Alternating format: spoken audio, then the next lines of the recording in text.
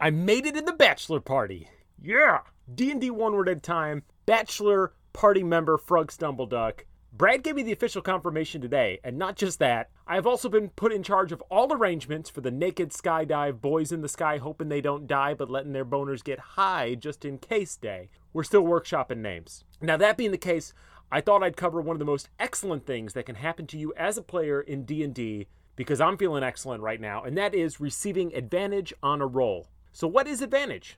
This is when you get to roll 2d20 instead of 1 and get to take the better result. This is not like that stupid lucky feat. Shut up already, Dan. This is a reflection of how awesome you are at performing an act when you get double the chance to succeed.